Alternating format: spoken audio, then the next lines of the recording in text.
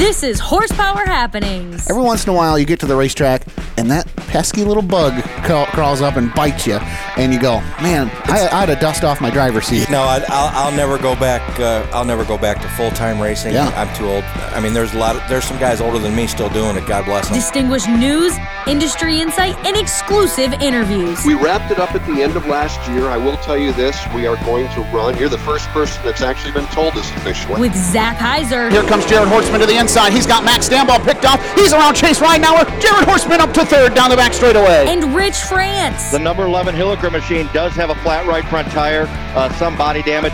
He may be able to come down into the hot pit and replace his tire and get back out. Michigan Short Track Racing Authority. This is Travis Stemler. Going West Truck Driver of the Hills Racing 47. This is Barry Marlowe. This is 14-time ARCA champion Ron Allen. This is 3-time Dirt Car UMP National Champion Rusty Schlenk. And this is Horsepower Happenings. Good evening, race fans, and welcome into Horsepower Happenings on a beautiful Monday. Finally, the weather breaks and we get a little relief from the heat.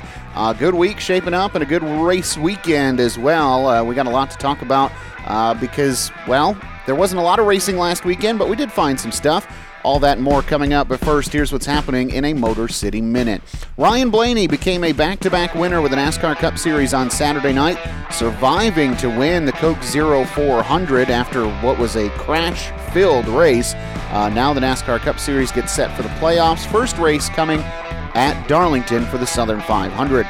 For the third time this season, check this out, Ty Gibbs led every lap of an ARCA Menards Series event. This time it came at the Milwaukee Mile.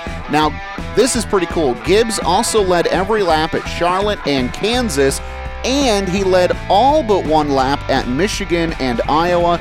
This kid has been hard to beat, Ty Gibbs, with the ARCA Menards Series. With $15,000 on the line, Justin Grant defended a Tanner Thorson slide job on a green-white checkered finish. Thorson came home second ahead of Kevin Thomas Jr., Brady Bacon, and Logan Seavey. That action took place during SmackDown at Kokomo. And Max Verstappen held off George Russell and Lewis Hamilton to collect the win Sunday during the rain-plagued Belgian Grand Prix for Formula One. Now that description sounds a heck of a lot better than what actually happened. Verstappen won the pole on Saturday and completed 2 laps behind the control car before officials called the race official. They never got up to speed. Controversial decision for sure. Fans not really happy about it. It was Verstappen's 50th start with Honda, so a pretty neat win there nonetheless. Those things and so much more happening tonight on Horsepower Happenings. Good evening. Welcome in. I'm Zach Heiser. Rich France joins me tonight. How you doing, sir?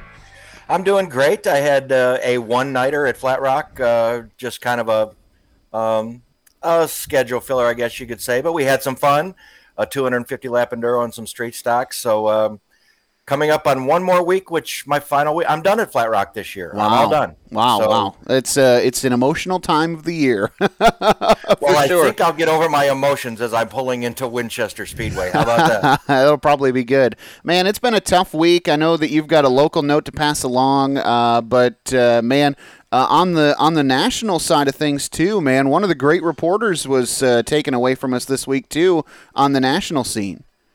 Yeah, Robin Miller, I grew up watching him around sprint cars and Indy, and we heard that news last week, and it went all throughout the racing community.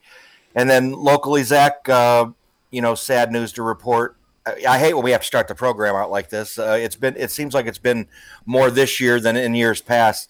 But Chuck Hall, who won 90 figure 8 races, features between Toledo and Flat Rock, passed away on Friday following a battle with cancer. Hall was a Toledo native who raced in the ARCA Figure 8 division from the late 60s through the 80s. He was the Toledo champion. Zach, this is going to take a minute, okay? So yeah, sit down. I'm ready. Yeah. So he was the Toledo champion in 1970, 76, and 77. He would pick up the Flat Rock championships in 76, 77, 79, 80, and 81, and 83. He was also a Toledo Speedway limited late model champion on the half mile in 88, 89, and 91, where he accumulated 31 feature wins. I knew Chuck. He was a great guy, and he's a class act. Chuck Hall was 82 years old, and our thoughts and prayers go out to Chuck Hall, his family, and friends. from everybody here at Horsepower Happenings. Well, as we mentioned, racing over the weekend was kind of hard to come by as Mother Nature, well, she reared her ugly head. And then, of course, season endings also taking place across the state. But there was some racing, not to be completely washed out. Friday night, Winston Speedway played host to the Sunoco American Late Model Series. Donamar Coulier started on the outside pole, and that was enough for him to roll to the win ahead of Chad Finley and Rich Bell Friday night. Then on Saturday, ALMS teams went south to Oakshade Raceway. Also rolling from the outside pole, Rusty Schlenk became victorious, holding off Attica Oakshade Late Model Challenge Series champion Devin Shields. The big mover of the race, though, Cody Bauer, who came from 12th to finish third ahead of Colin Shipley and Rich Bell. Well, Zach, we saw this gentleman race here on the last Hell Tour swing through Michigan. Devin Moran faced two different battles Saturday night at Davenport Speedway. The Dresden, Ohio driver survived several restarts against his competitors and overcame a power steering issue to score the $30,000 victory in the Quad Cities 150 presented by Hoker Trucking. In the first few laps, Moran traded the lead with reigning series champion Brandon Shepard, but took the lead for good on lap 6. While the mailman was cruising out front, his power steering started to go away, forcing him to battle the steering wheel through every corner while Moran led most of the race. The rest traded positions throughout all 70 laps. Brian Shirley, the race's hard charger, drove his way to second after starting 15th. And Boom Briggs, Zach, I love that name. It's a race car driver. When they named him, they knew he was going to be a driver when he grew up. Boom Briggs crossed the line third, his best World of Outlaws finish of 2021. Shepard and Bobby Pierce would complete the top 5. Moran's win is his 4th World of Outlaws triumph this season and 8th of his career. He added $43,500 to his bank account this weekend at Davenport between 2 wins and a 3rd place finish. All right, good stuff there. Now, you might hear a third broadcaster come into the mix. I've been joined by a guest in the studio tonight. Little Rosalie has made an appearance, but I don't think she'll be too much of a distraction. She likes auto racing. So we'll tell you what happened at Corrigan Oil Speedway. Tim Lahar showed the way in the final Howard Hanna Real Estate Executives Modified Challenge Series race of the 2021 season at Corrigan Oil, en route to his 2nd overall feature win of the season. The 44-year-old driver, originally from Clio, now calls Lansing, Michigan home. He overtook 2021 Sawyer's Chevrolet Modifieds track champion Jason Parrish on lap 3, and then held off newly crowned champion Walt Obrinsky. We've talked to him a couple of weeks ago. He held him off for the $1,500 payday. Obrinsky Jr. finished 2nd ahead of Dominique Van Weergen as Parrish and Northside Towing.net Big 8 Super Late Model Series champion Phil Bozell made a rare modified appearance. He completed the top 5. Also collecting a feature win Friday night was Fort Wayne, Indiana's Paige Rogers. Starting on the pole of the Late Model Sportsman feature, she went 30 laps and held off Andy Bozell and Tyler Hufford to collect the win. The victory is Rogers' 2nd of the season, and Rich, it's our pleasure to bring her in on the program tonight. Paige Rogers, welcome in to Horsepower Happenings. Thanks for being with us tonight. Thanks for having me tonight. Hey, this has been kind of cool. I've been loosely following what you've had going on this year, and I say loosely because I got to be honest, Paige, until this year and you started racing at Corrigan, I didn't really know who Paige Rogers was, and now with 2 wins in the books, one coming on Friday night up here at Corrigan Oil, I said, we got to get this girl on and figure out who she is. So, I guess the first question is, who's Paige Rogers? Tell me a little bit about how you got into racing. So my stepdad, he got me into racing. He used to race street stocks, mainly just at Bearfield. Went to Winchester once, blew up an engine, didn't really go too well. And then when I was younger, I was probably 11, and he was like, we got to get you in a go-kart. And I was like, well, why not? So started there, did the go-karting for a while, really liked it. So then moved up to late model sportsmen right after go-karts because it was just the big jump we were going to take. Thought it'd be the best way to get to the top, and did that for a little bit. Did a little bit of racing my first year, not very much. And then last year started to race more, traveled a little bit at the end, and here we are into this year. Did a lot more traveling this year, made it down to New Smyrna. Anderson, traveled with the CRA a little bit, plan to do that at the end of the year and run some more JEGS races and hit some tracks in Michigan on the way. Now, so I guess there's a couple of things I want to clarify. First off, you still sound like you might be 11, Paige, but you're a freshman in college, is that right? Correct. I'm a freshman in college. You have a young voice, and you'll be happy about that in a couple of years. But Paige, so this sounds like you've not been behind the wheel of these late model sportsmen for very long. Not at all, in the grand scheme of things. So are we looking at what, about 3 seasons here? It sounds like. Yeah, 2.5, 3 seasons, I'd consider. Okay. So now what led you to come up to Corrigan Oil here this year and see what's going on there at that little racetrack? Last year we wanted to make it up there, but with COVID restrictions and everything, all the Michigan drivers seemed to come down and invade Indiana. So at the beginning of this year, when we were making up a plan on what we wanted to do, I didn't really just want to stick at one track this year. I thought, let's go travel some places. So after Anderson on April 17th, Corrigan had their first race the next week, and I was like, let's just try it and see if you like it. And we ended up liking it and racing most of the season up there.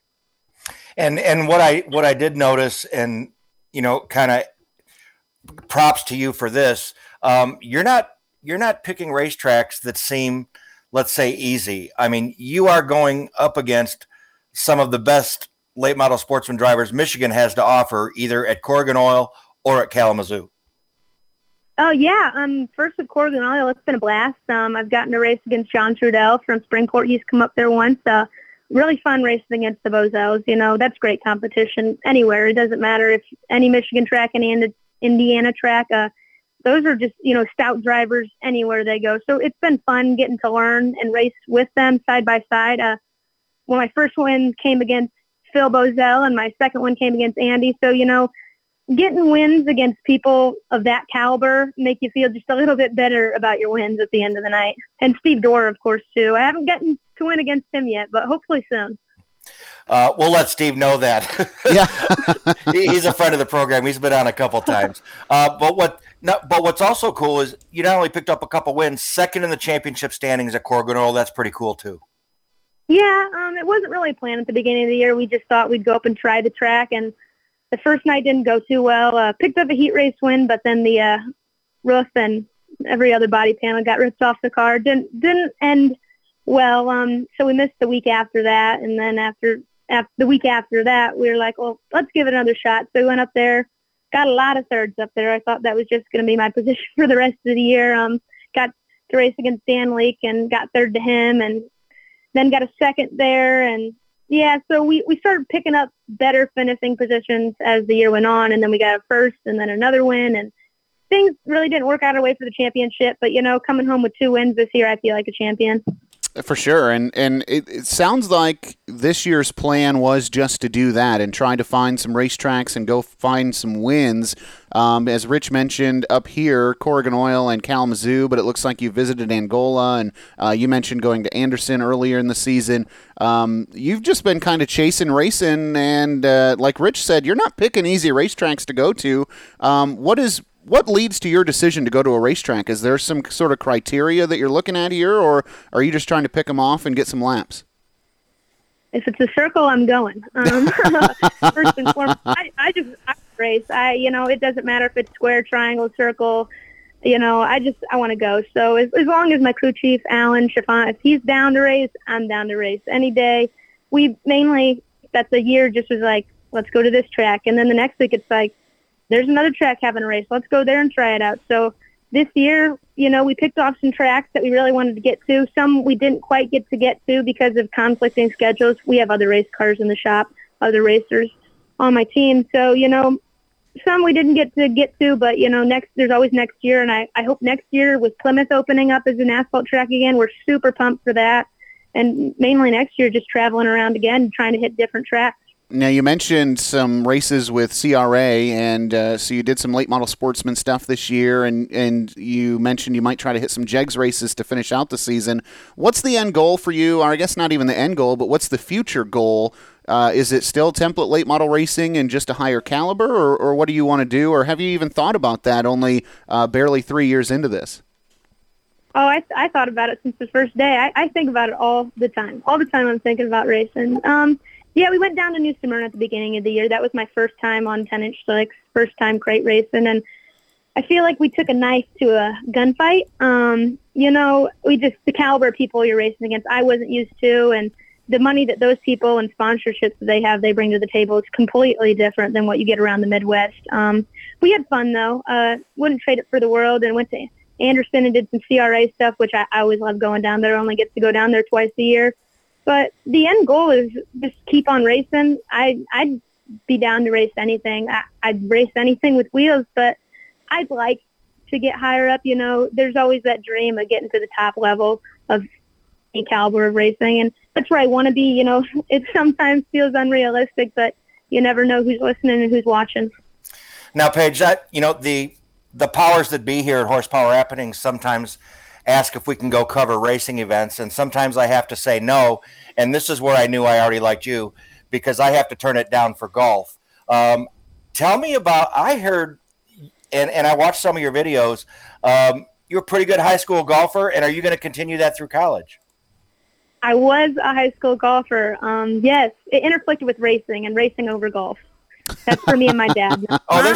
There is time for both. Trust me. Well, I know you asked my dad. He said, this isn't Girl Scouts. We're going racing. Mom, on the other hand, golf. She's like, you got golf. You don't need to get in a race car. But no, I really did enjoy the golf. You know, it took my mind off things. It was kind of a break, you know, from being in the shop all the time and then being at the track, helping and watching and then racing. So it was a nice relaxer. I had a pretty good senior season, did really good at sectionals and had a really good year all around. I don't plan on playing in college. The fact that I'm going to college to be a PA, so that school is hard enough. But I continue to play in the summer. I play with my crew chief. He loves golf too, so we try to shoot every once in a while. Haven't really had that much free time this summer between racing 2-3 days a week and working on. We have 7 cars in the shop at all times, so. And I think that probably helps you, doesn't it? I mean, I know how calming golf can be, and I also know how frustrating it can be, but it also helps you stay calm. That's got to help you behind the wheel, whether you believe it or not, right? In some ways, yes. It's a nice relaxant during the week. You know, you're all tensed up on the weekend. Even if you're having a good night, there's still that stress. There's always that stress when you're racing.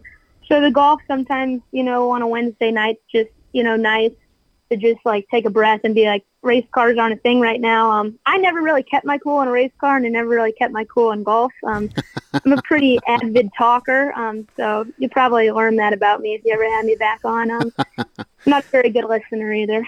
Well, and so that may lead into my question a little bit, is what sort of challenges have you faced in your career early? Again, just 3 years into this, and what I mean by that is you've got a couple of things that historically work against you in our sport. The first gleaming one, of course, is that you're a female, and that's still a minority in our racing sport, and you're young.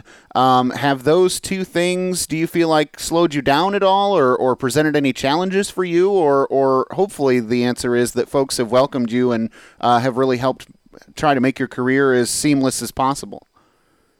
Many of the people have welcomed me a great way. Fans especially. Fans love to see that. Drivers have been pretty good, you know. I can't say that I've had too many people discriminate, and I never want to assume someone is discriminating against me because I'm female or because I'm young, you know. Racers don't really go to the track for that. I can't say there aren't some good old boys out there, you know. There's always going to be people behind the curtain that say things, and, you know, you can't change their mind, but I don't go to the racetrack to care about what people say or think of me. I'm just going there to race. So that's probably been a challenge for mentally to get that out of your head. But challenges otherwise, you know, obviously just wrecks and stuff like that, it just kind of bogs you down. After that first race at Corrigan, I was pretty bogged down since we had such a fast car that night. I think we really would have had a chance at a good finishing spot. And, yeah, that's pretty much it. You know, I've had the opportunity to interview Hailie Deegan and Natalie Decker. And I know when Zach and I have an affiliation with Nashville Fairground Speedway, and we see JoJo Wilkinson down there. Is that the direction do you want to be mentioned with? Maybe not Natalie Decker so much, but do you want to be mentioned? I mean, are those women in motorsports that you'd like to be mentioned with? You know, I'd like to say yes, but if I'd like to be in my own caliber, honestly. You know, I want to be the best. I don't want to be with just Haley Deegan. You know, I want to be mentioned with Kyle Busch. I want to be mentioned with Kyle Larson. Well, maybe not him. He's in his own little bracket this year.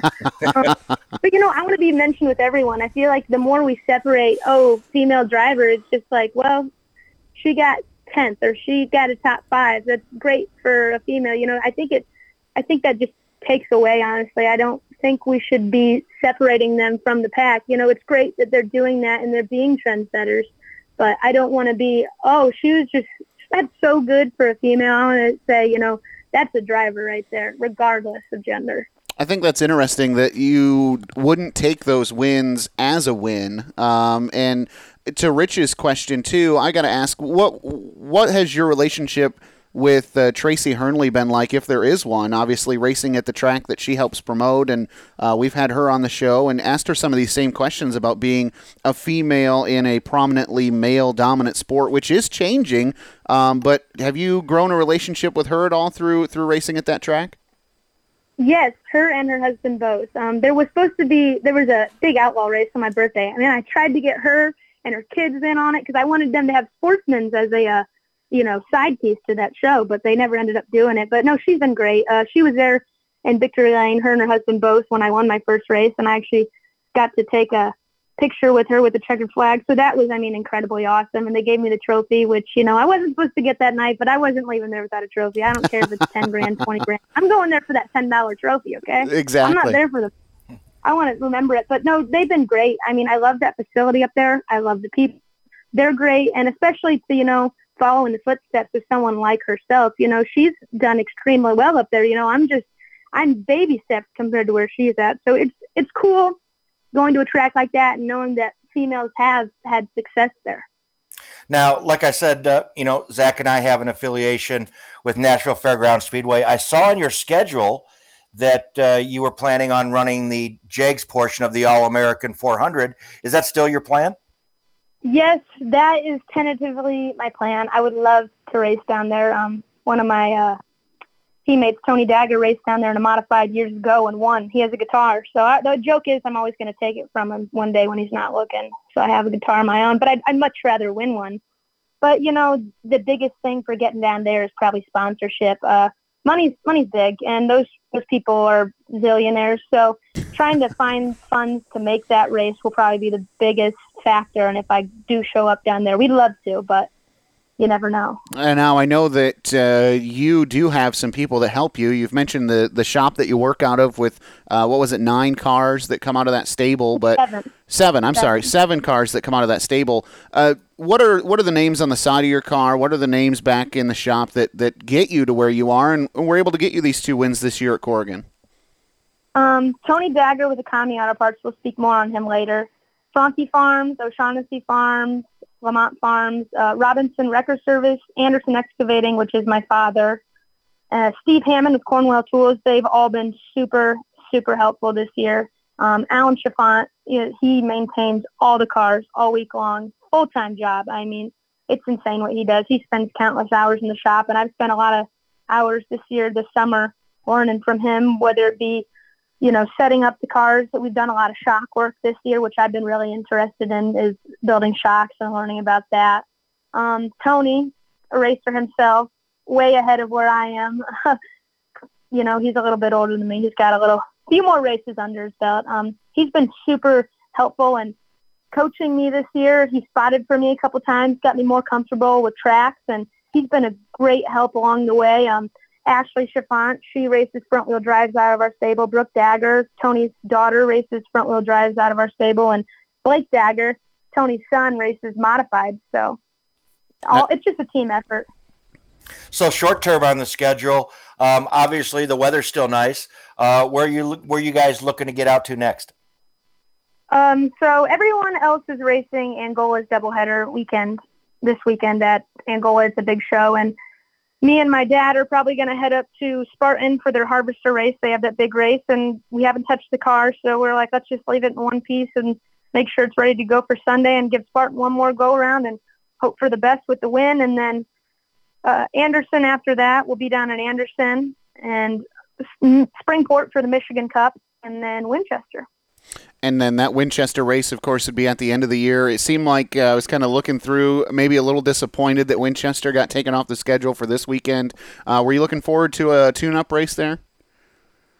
Actually, I'd rather take my car to Winchester at the end of the year. That way I have a winter to fix it if it needs to be clipped. Probably the smartest answer that any racer could give you. I'm trying to save money here. Yeah, no, that's a good call for sure. Now, all right, you wanted to fall back on one of the people who support you, and was that Tony, right? You said we would come back to him. So what's his story? Okay. Tony's story. He started racing in the Ice Age. I'm just kidding. No, he's been right alongside with my buddy Rich France. They started racing at the same time. Yes, Tony's done everything: modified, late models, Super Series. He's raced everything. So getting that feedback from him on what I'm doing, and before I was like, man, where do I lift? Exactly what point on the track? He's like, I can't tell you. You just gotta feel it. So I was like, I don't know what you mean by feeling it. I don't know, but he's got me more comfortable with what my car's doing, definitely passing cars and knowing where I'm at on the track. And he's won so many big races. So it's great having that support and that knowledge, like driver knowledge. I already have that crew chief knowledge and car knowledge that I told you about, but just the knowledge of driving, because it's a big step to go from go-karts to late models. And I met him my second year. So he's really been a big blessing to my racing success this year. I feel like for you, every time on the racetrack, even a place that you've been to multiple times like Corrigan, has to be a learning experience for you at this point. You almost have to find a way to take something more from that time on the track and be able to apply it to get better. Yeah, my biggest fear getting into a car is every time I hop in the car for the first practice, I'm like, I don't know if I remember how to drive. I don't know if any other driver gets that. But I'm like, do I remember? And then I get out there and I'm like, oh, yeah, I got this. But every time I've gone out the track, at any track, for, keep going, it's what can I do better? Driver improvement has been the biggest thing this year. From where I was when I went down to New Smyrna for Speed Weeks in February compared to where I'm at now are two totally different drivers. And, part of that's been trying different tracks and doing different things and going different places, because every place is different. You have to learn and pick up different things every track you go to. So that's, it's a learning curve every time I'm on the track. And I think what I've noticed from listening to you is the pretty smart thing that you can't learn if you're constantly fixing the car every week. And for the most part, you've done a pretty good job of being able to take a good race car home with you. Yes. For the most part this year, the beginning of the season was a little rough. I'm not going to lie. We had a lot of fixing to do, but I've kind of slowed down my race schedule. At the beginning of the year, I think I had 45 races on my schedule, and we were racing like Friday, Saturday, Sunday, Friday, Saturday, Saturday, Sunday. And it just got to be not too much, but it was like, we've got 6 cars we're taking to the track and we're all pretty mediocre. So at some point I was like, I just got to step back a little bit and start focusing a little bit more on each of these tracks until we start getting them under our belt. And that's what we did. We started focusing. So at Corrigan mainly, because we just wanted to pick up a few wins up there, and stopped racing so much on Saturdays to do Friday nights and Sunday days, and got the cars really figured out there. All right. Well, obviously you're very busy with going back to college now. Has that been affecting your racing at all? Or I say going back to college, you're going to college for the first time, right? So has that presented any new challenges yet? Not yet. I just had my first week was last week. This is the first day of my second week. So homework, I've been trying to stay ahead and get prepared for the upcoming races and stuff. I'm trying to make sure I don't have things to do on the weekend. And during the week, I've been pretty good about keeping my car in one piece these past few weeks. So we haven't had much to do besides maintenance on my car. Other cars, I try to get in the shop and, help out and see what's going on. But that really hasn't presented a problem so far. Paige Rogers, the young lady from Fort Wayne, she's unavailable to go to parties until at least November 1st due to racing. That's pretty clear. So, Paige, thanks for joining us tonight. It was a pleasure to get a chance to talk to you and to learn more about you. And good luck with the rest of your schedule. And who knows, maybe we'll get a chance to see you before it's all over this year. And good luck with next year, too, if we don't talk to you before then. Awesome, guys. Thank you for having me. Well, our pleasure to bring Paige in. What a nice young lady. And, man, you mentioned it. She has got a level head on her shoulders for as young as she is and as little, just 3 years behind the wheel of these big cars. You know, Zach, you can tell that when she talks. This is not, I'm going to go racing and then I'm going to go home and put my heels on and go out to the club or anything. She's very level-headed, and she knows what she's talking about when she's talking about a race car. And you have to know how the car goes together, what makes it go in a circle, and she's learning that, and it seems like she's learning that very well. And you know what? Here's the other thing about that is, her decisions right now all revolve around that race car. She told us before we got started, she goes, yeah, I'm going to college, but I'm stayed close to home because I need to be able to work on that race car. So she's passionate about the sport, man, and I'm excited. I'll be looking for her to see what she does here over the next couple of years. She broke my heart a little bit by having to put golf back and saying, "Oh, we can't golf and race." Don't tell Rich France that. I'll have to make a big decision. Hey, I've seen you hit the golf course and go to the racetrack on the same day, my friend. So it can be done. Yes, it has, didn't it? I remember that. We had fun that time, didn't we? It was a good time. Hey, what else is going on in the industry, man? Well, Zach, between Cassius Clark and Father Billy, they had gone 19 tries at the Oxford 250, the biggest super late model race in the Northeast, without a win to show for it. After a late battle down to the wire with one of Oxford's best, that streak ended with the younger Clark in victory lane in spectacular fashion. Cassius held off Derek Griffith, and then 2017 race winner Curtis Gary to the checkered to win his first career Oxford 250. Not even damage to his right door of his number 13 sustained, avoiding an earlier incident, could slow him down after taking the lead following a pit stop with 74 laps remaining. Clark would hold off Gary by just 0.131 seconds at the line, one of the closest finishes in the history of the Oxford 250. The win came in his 14th try, tying a record held by last year's winner Johnny Clark for most starts before their first Oxford 250 win. In that time, he had scored 3 top 5s without a win. His father, Billy, also made 6 starts in the late 80s and early 90s and started on the pole twice, but could only muster a best finish of 5th under the Busch North banner. And Zach, after driving from the rear of the field and working himself into contention, Bubba Pollard faded late and brought his 26, that new Port City 26 machine, home in 10th. Well, we mentioned that racing was kind of few and far between over the weekend, and do want to mention that Butler was able to race. They had a doubleheader on Friday and Saturday. Saturday night action in the 410 Sprint Car Division saw our buddy Mad Max Stambaugh go back to victory lane in his house number 5M, and he held off a good field of sprint cars and grabbed the win. And also happening, they crowned some champions, and Tim Wilbur picked up not one, but 2 track championships. Rich, it's our pleasure to bring somebody on that I've been friends with for a couple of years, and we've had some people on that you've said, I worked with him at Flat Rock, and I've worked with him at Flat Rock, and we're friends because of Flat Rock. Well, man, this guy is a friend of mine thanks to my time at Butler Motor Speedway, and he is a 2-time champion this year. So what I mean by that is he's a champion in 2 separate divisions this year at Butler Motor Speedway. He also celebrated a big milestone this year. We'll talk about that and more coming up, but it's our pleasure to welcome in Tim Wilbur on the program. Tim, hey, thanks for being on, man. Good evening. Hey, welcome. Thanks for having me.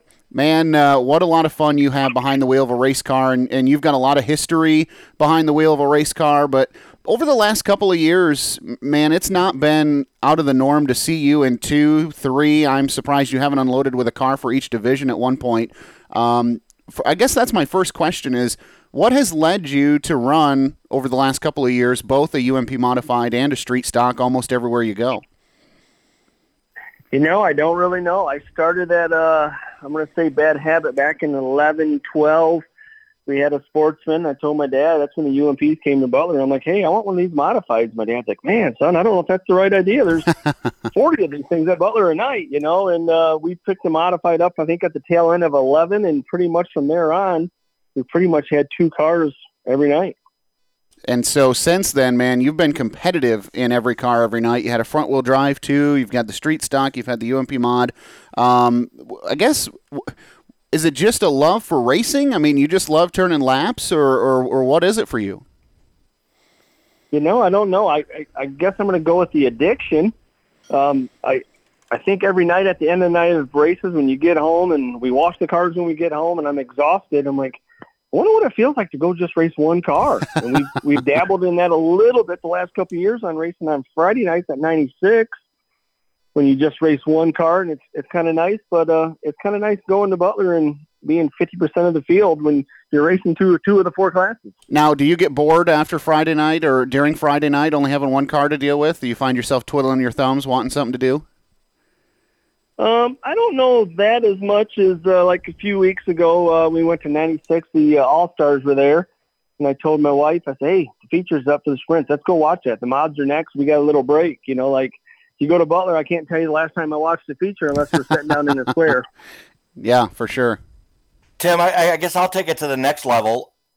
You know, running two different cars is tough, but two championships in one season when most of everybody else around the state is just shooting for one, that's got to be pretty thrilling.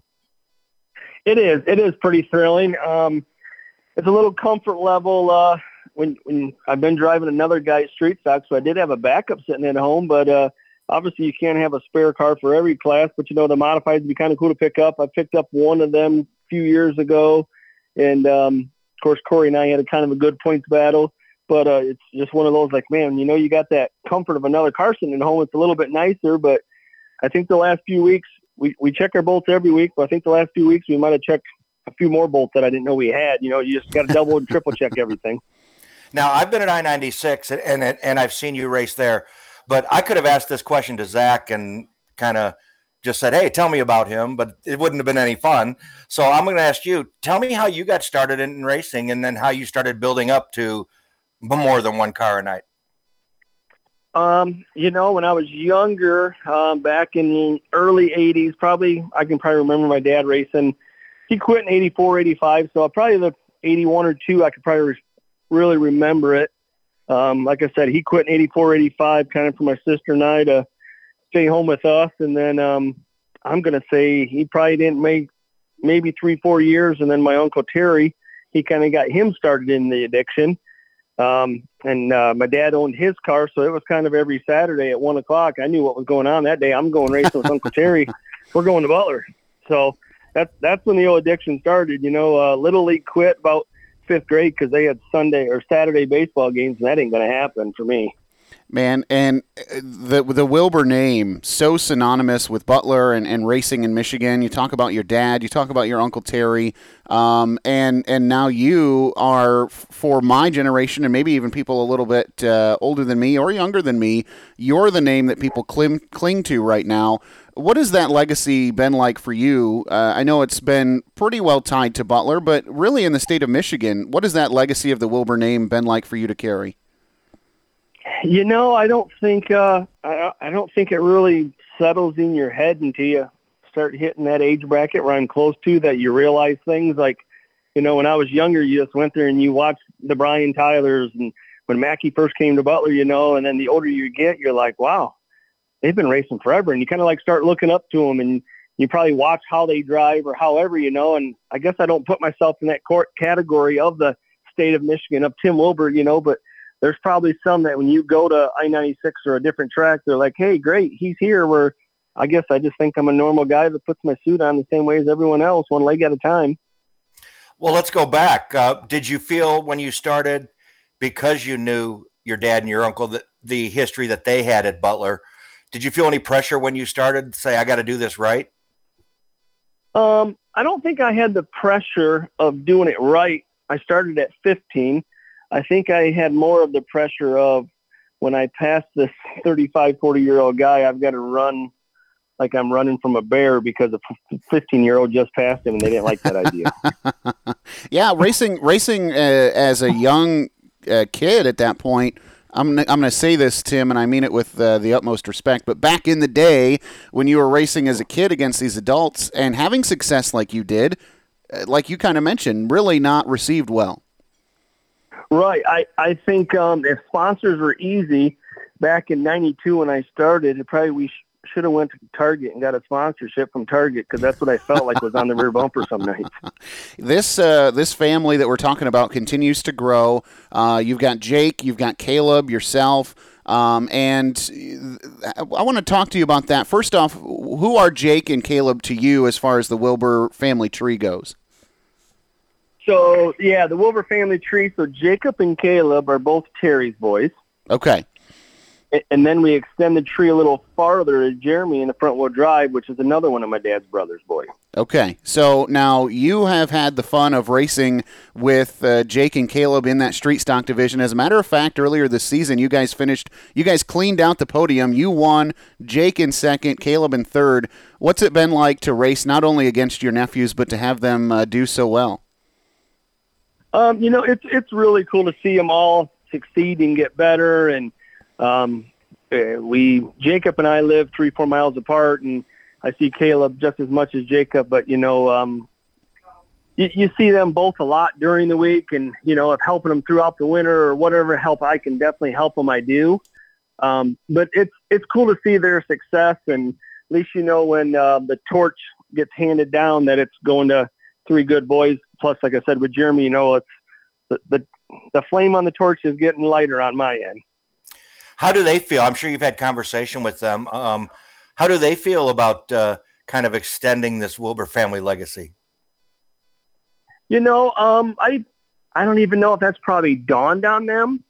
I think the biggest thing I kind of probably preached to them some back when I started, I always say there was a little more rivalry back then. And probably if I try to put anything into their heads is, don't let the rivalry happen. Don't let the keyboard punchers on Facebook Sunday, don't start that stuff, and I think that's probably anything. Like I try to keep them like, hey, try to keep straight, level-headed. You got a long career ahead of you, and I think they're aware of that.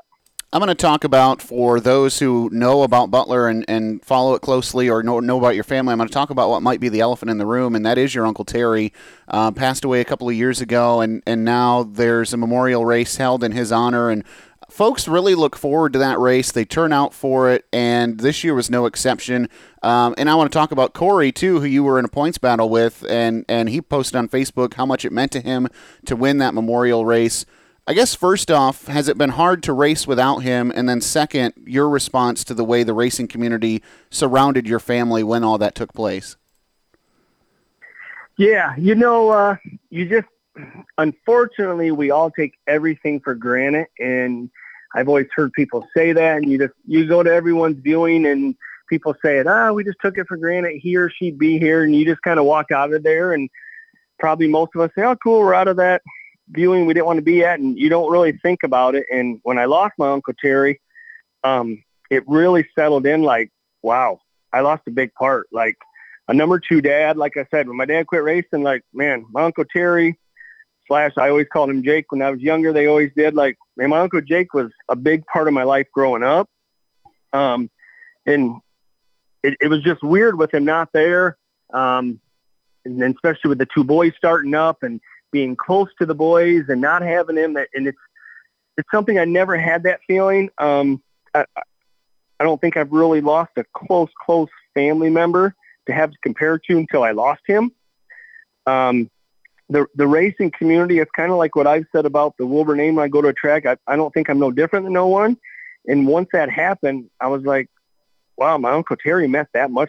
I didn't really think that. I just look at it again like we're normal people, but with him racing there for so long, it's amazing how many eyes he's opened and touched people. You didn't think that until it happens. And it's just amazing to see the outcome, the reach of people when that happened. I was very shocked.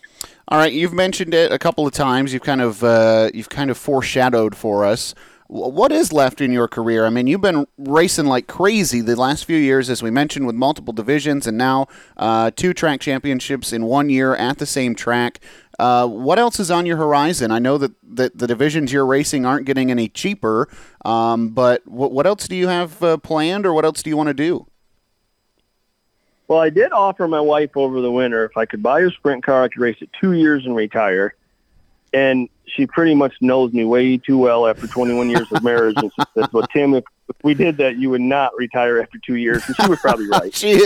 Let me tell you, she is right. There's no probably about it. She is right, because if you didn't win a race the first year, you'd have to go out the second year and try to. And then if you want to race the second year, well, honey, the third year I'm going to try to get me a championship.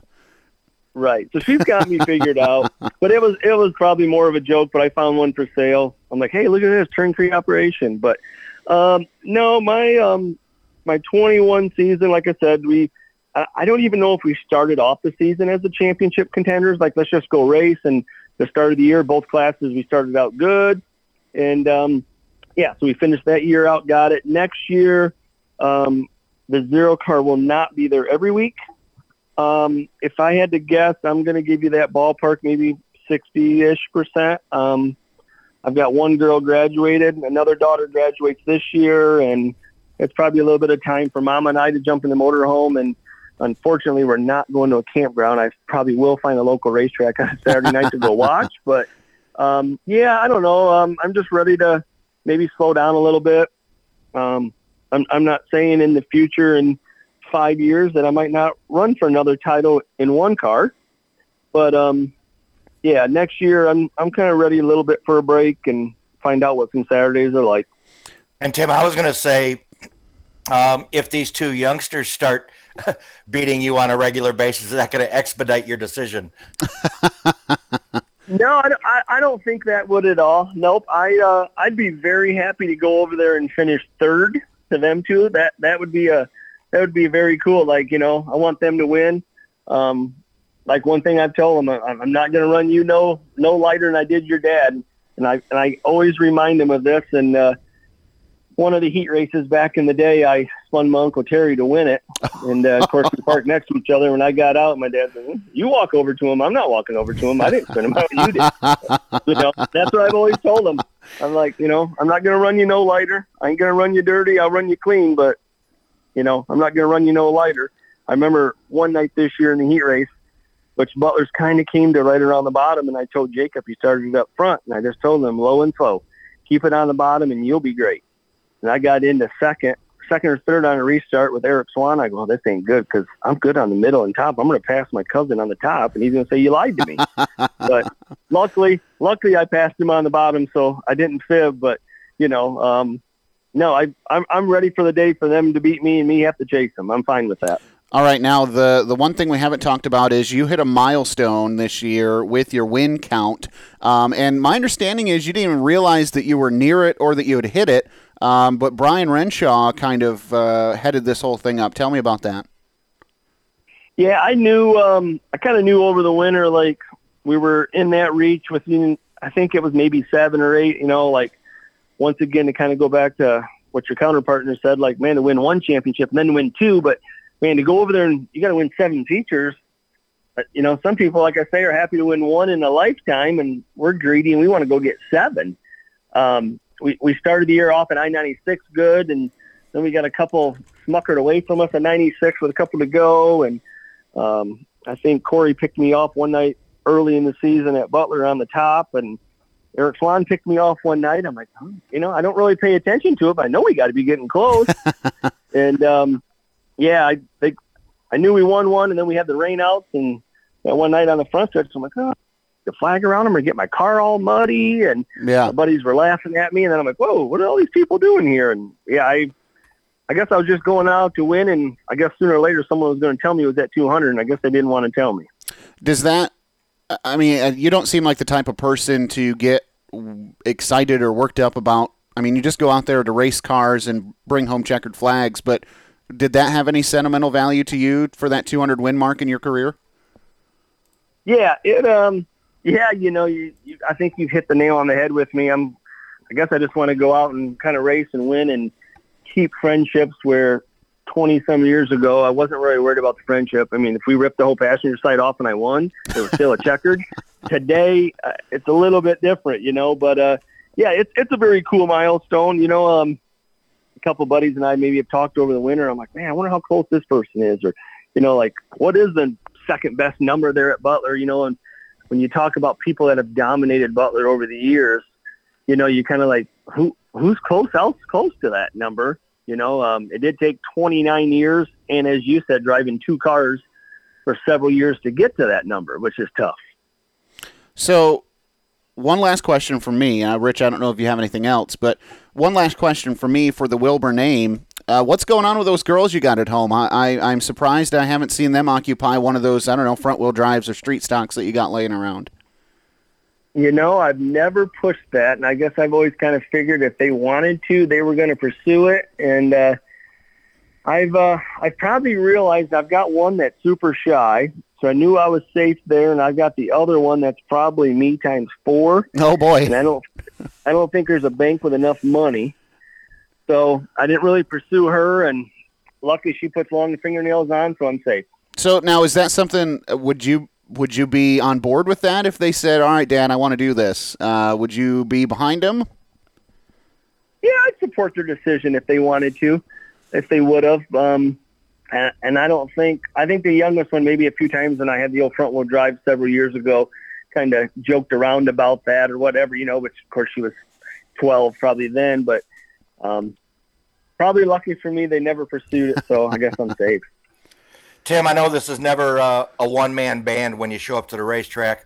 This is your chance to call out everybody who kind of helps you out on your cars. That's a tough one. You start calling them out, you guys are going to have a very long show tonight. Definitely the one on the top of the list is my dad. That poor old guy is out here every night. I know he don't want to spend every night out here, but every night he's out here sweating, tears, doing it. I mean, we come home from the races on Saturday night, like I said. The guys that help us on Saturday nights, we come home, we wash them because we know they're here. They got families the next day. But I've been very fortunate over my 29 years. I've always said that when I started off young, it was kind of easy to get help when you're 15, 16, 17, 18. You've got young buddies. Just as we all progress, which is fun. They get girlfriends, they get wives, they get kids, you lose them, then you pick up another one. Even now, you get a couple of young strings that want to come and help you, and you're like, hey, I'll take them. Those young grunts will take them, I got one young kid, Caleb Blond, that helps me every Friday. He's ready to go to I-96, and it's great to see that because I'd much rather see that young kid going racing on a Friday night than let me put this headset on and play this video game, which is just so tough with the next generation. But I've just been very fortunate over the years. Probably the farthest back I could go, and my dad's always said this, like Eric Swan, him and I are great friends, started off helping me, and then he builds a race car. I'm like, oh, yeah, that's a great idea. And then it dawned on me, well, wait a minute, I just lost a helper. And you gained a great rival on the racetrack, too, by the way. I know as a Butler fan, I love seeing you two on the track together. Yep, we've definitely had good races. And here a couple times this year in the heat race or feature, I'm like, I think we could have went 100 laps, and we probably would have had maybe the same outcome. Maybe I would have beat you, maybe you would have beat me, but just back and forth is good fun racing. Tim, man, it's always been a pleasure to shake your hand in the pits and talk to you, and I know that you're that way with every race fan that comes down through there. So I invite them to stop by and see that iconic Zero car sometime this season. Any big shows to wrap things up? I know championship night's done at Butler, so what else you got on your schedule this year?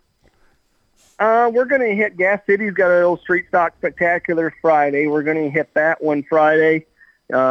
We're going to kind of start 2022 season off early this weekend. My wife and I are jumping in the motorhome this weekend after that.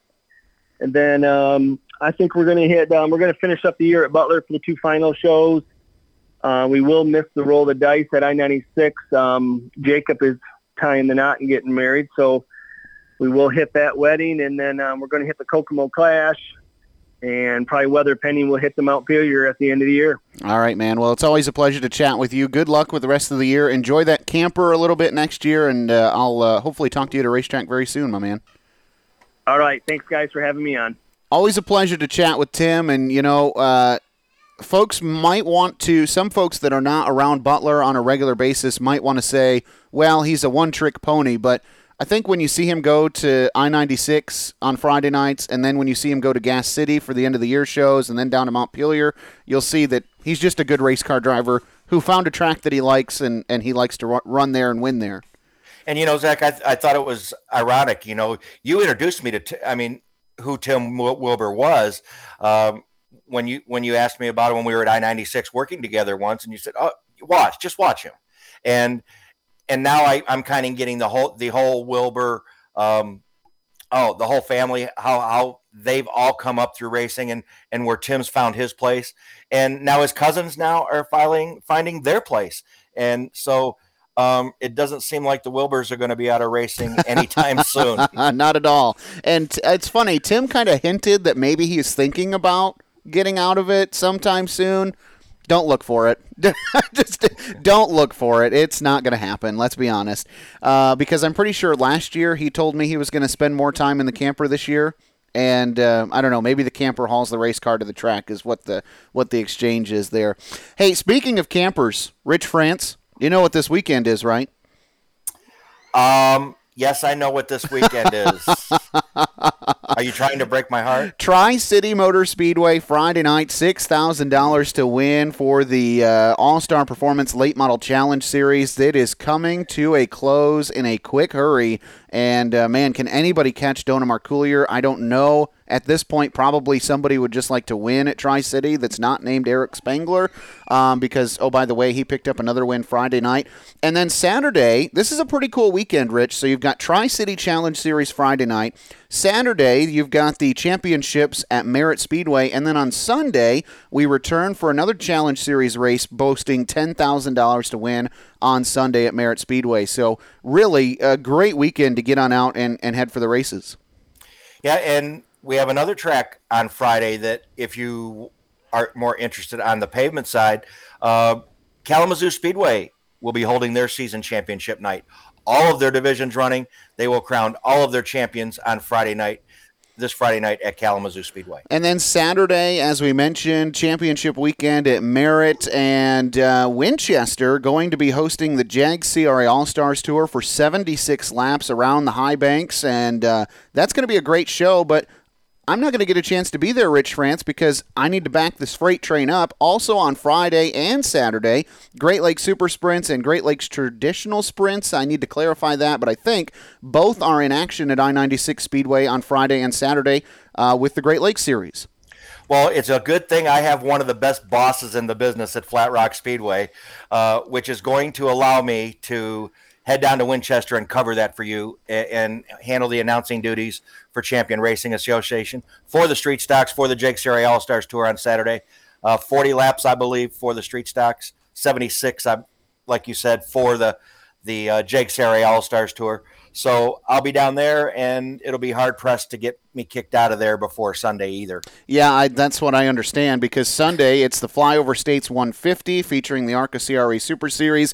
This is part of the chase, but, Rich, even more so, it's a really good tune-up event for the Winchester 400. I think that teams might be more excited about this race because of its reason to tune up for the 400. That, Zach, and I believe it's race number 1 for the chase for both the JAG CRA All-Stars Tour and the ARCA CRA Super Series. So, we talked to Kyle Crump. He made himself eligible for that by winning at Berlin. I imagine we will see Kyle Crump there at Winchester this weekend as well. Yeah, and actually, not to be a stick in the mud, but this is race number 2, so Berlin counted as race 1, so some people have already fallen off. For the Super Series now, you have Hunter Jack in the top spot, Kyle Crump in second, Scotty Tomasic third, and Cody Coughlin fourth for the ARCA Series. And then for the JAGS cars, Coughlin sits atop the board. How about Andrew Scheid? Man, I'm really proud of this kid. Second in the points right now after a terrible, I'm just going to call it what it is, terrible regular season for that young man. Second in the points heading into Winchester, Chase Bird a third, Tanner Jack, another rookie, in fourth. Dylan Bates and Brian Demlin round out the eligible chase cars for the JEG Series. So the fact remains, Rich, it's also chase racing for the CRA Street Stocks, which just announced will be moved to Sunday's portion of the show. Just got that memo. So they will be a part of Sunday's show as well. They've got 7 drivers that are a part of the chase. And if you've never seen the CRA Street Stocks, Winchester is a great place to see them because they put on a good show. We've seen them multiple times, and they put on a good show every time we've seen them. Little disappointed we're not going to see the CRA Sportsman because I like them as well. Yeah. So I guess we'll just have to wait another month or so to see see those cars show up at Winchester. And then, as we mentioned, you've got that decision to make, either south to Winchester or north to Merritt for $10,000 in the All-Star Performance Late Model Challenge Series. It's a really big weekend, Labor Day weekend of racing. Sprint cars Friday and Saturday, pavement racing Friday, Saturday, Sunday, dirt track late model racing all weekend too. Man, oh man, you got a decision to make. And Rich, I hate to be the bearer of bad news, but it's not going to be like this for long. No, we talked a couple of weeks ago about, it was almost time for the specials. Zach, it's time for the specials. It's time for specials. It is that time of year, and it's all kicking off this weekend at Winchester. Man, it's going to be a lot of fun. We're going to be there to watch it all and cover it all. Again, Tri-City Late Model Challenge Series on Friday. We're going to have a lot of fun with that. And then Saturday, of course, and Friday, we've got dirt sprint cars at I-96. So hopefully you can make it out Winchester as well and join us at one of these great events. And we'll cover it all, talk about it all on Monday's edition of Horsepower Happenings. So we'll be back next week, same time, same place. For my co-host Rich France, for the guy who pays the bills, Scott Menlin, I'm Zach Heiser. Thanking you so much for tuning in. And again, we'll talk next Monday night right here on Horsepower Happenings. You've been listening to Horsepower Happenings. Catch up on past episodes by logging on to horsepowerhappenings.com. And be sure to tune in next week to keep up on what's happening.